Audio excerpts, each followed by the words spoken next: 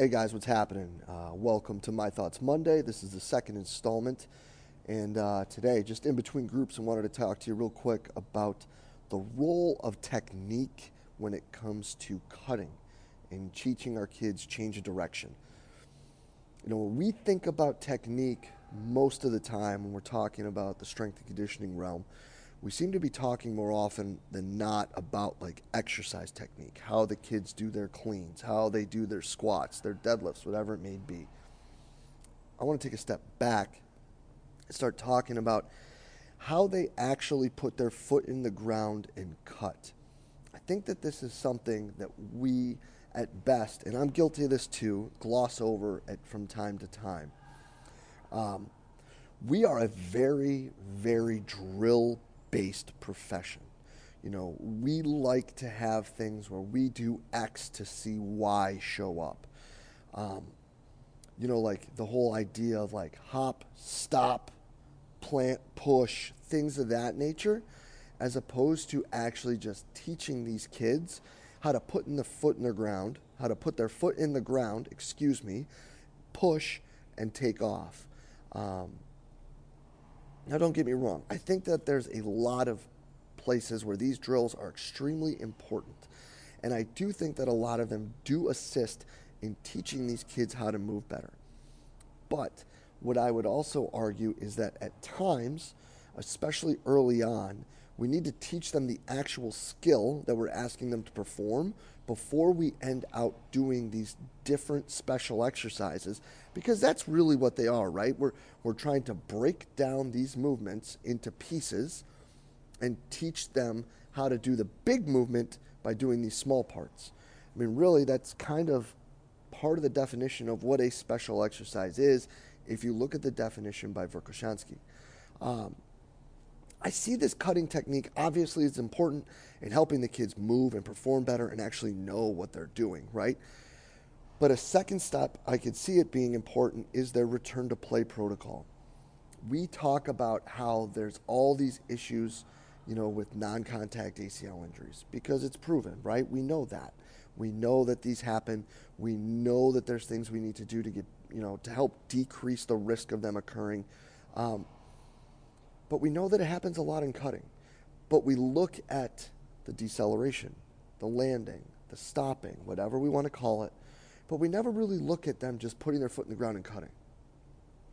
So we do these special exercises to help prevent what happens in the action as opposed to teaching them the actual action.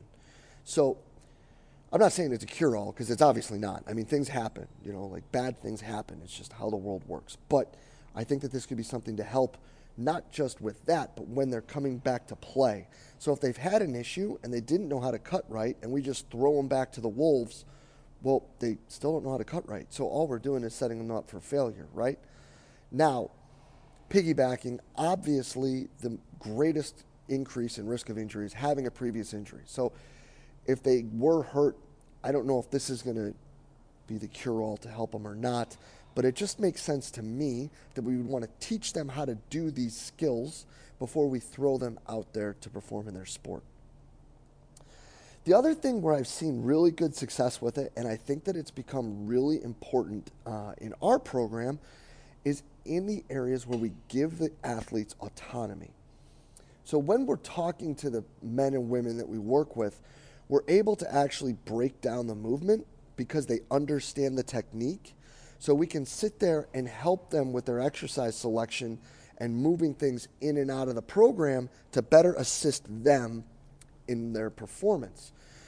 What do I mean by that? Well, a good and simple example is, as my director, Scott Brinks, says, is it's like they're getting stuck in the sand. Or as we would talk to our guys here in basketball, like they feel like they're just sticking a little bit. They can't just plant, poof, and cut and change direction, right? So what are we looking at there? What are some problems that we have with that? What are some things that we can do to better assist that?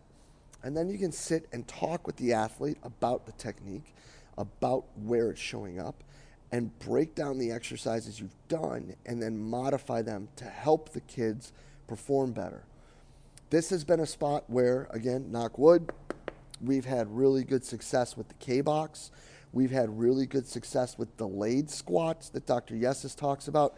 If you look at any of the programs that we've put online, I think I call them iso-eccentric squats, where basically it's a 4 count down, super duper slow, with a pause for 4 seconds, and then 4 more and a pause. And you do this for up to 4 pauses, and then you jump at the end. You should be moving so slow that you don't quite get to 90 degrees at the bottom of it, or at least that's how we've done it. And it has. It's helped these kids who have had a hard time with that getting stuck, or as Coach Brink says, getting stuck in the sand and not being able to just boom, pop off there and get moving. Or if they don't feel springy or elastic and they feel that that's the bigger problem, obviously then getting into some extensive jumping. Leg-to-leg bounce, low box jumps, hurdle bounces, things where you're just boop, boop, boop, boop, boop, short coupling, extensive jumps have had a lot of help with us. And we always do those going forward before we do them side to side. It's just the way that we've had the most success with it. And then going from 2 feet when we're going side to side, so like side to side bounces with 2 feet, to side bounces or bounds, just bouncing back and forth.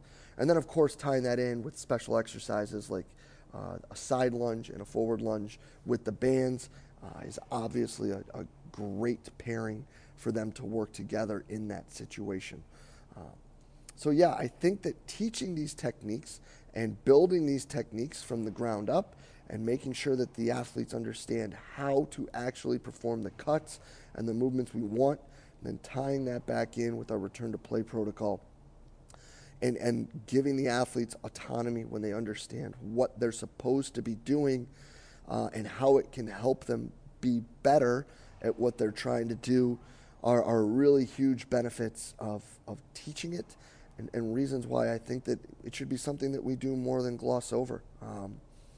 This is something that Dr. Yesus really harps on a lot, something that Joseph Johnson talks about all the time. 2 people who have had a ton of an impact on me, as well as guys like Matt Tomey and Jeff Moyer, who have had a great ton of success implementing this strategy. So I hope you guys take something from that. I hope this at least starts to build a discussion. We'd love to hear from you, and if you did enjoy it, please share the talk, guys. It's as always, we're just trying to put the best information out there that we can. So I hope you enjoyed it, and we will be back next week. We will see you guys then.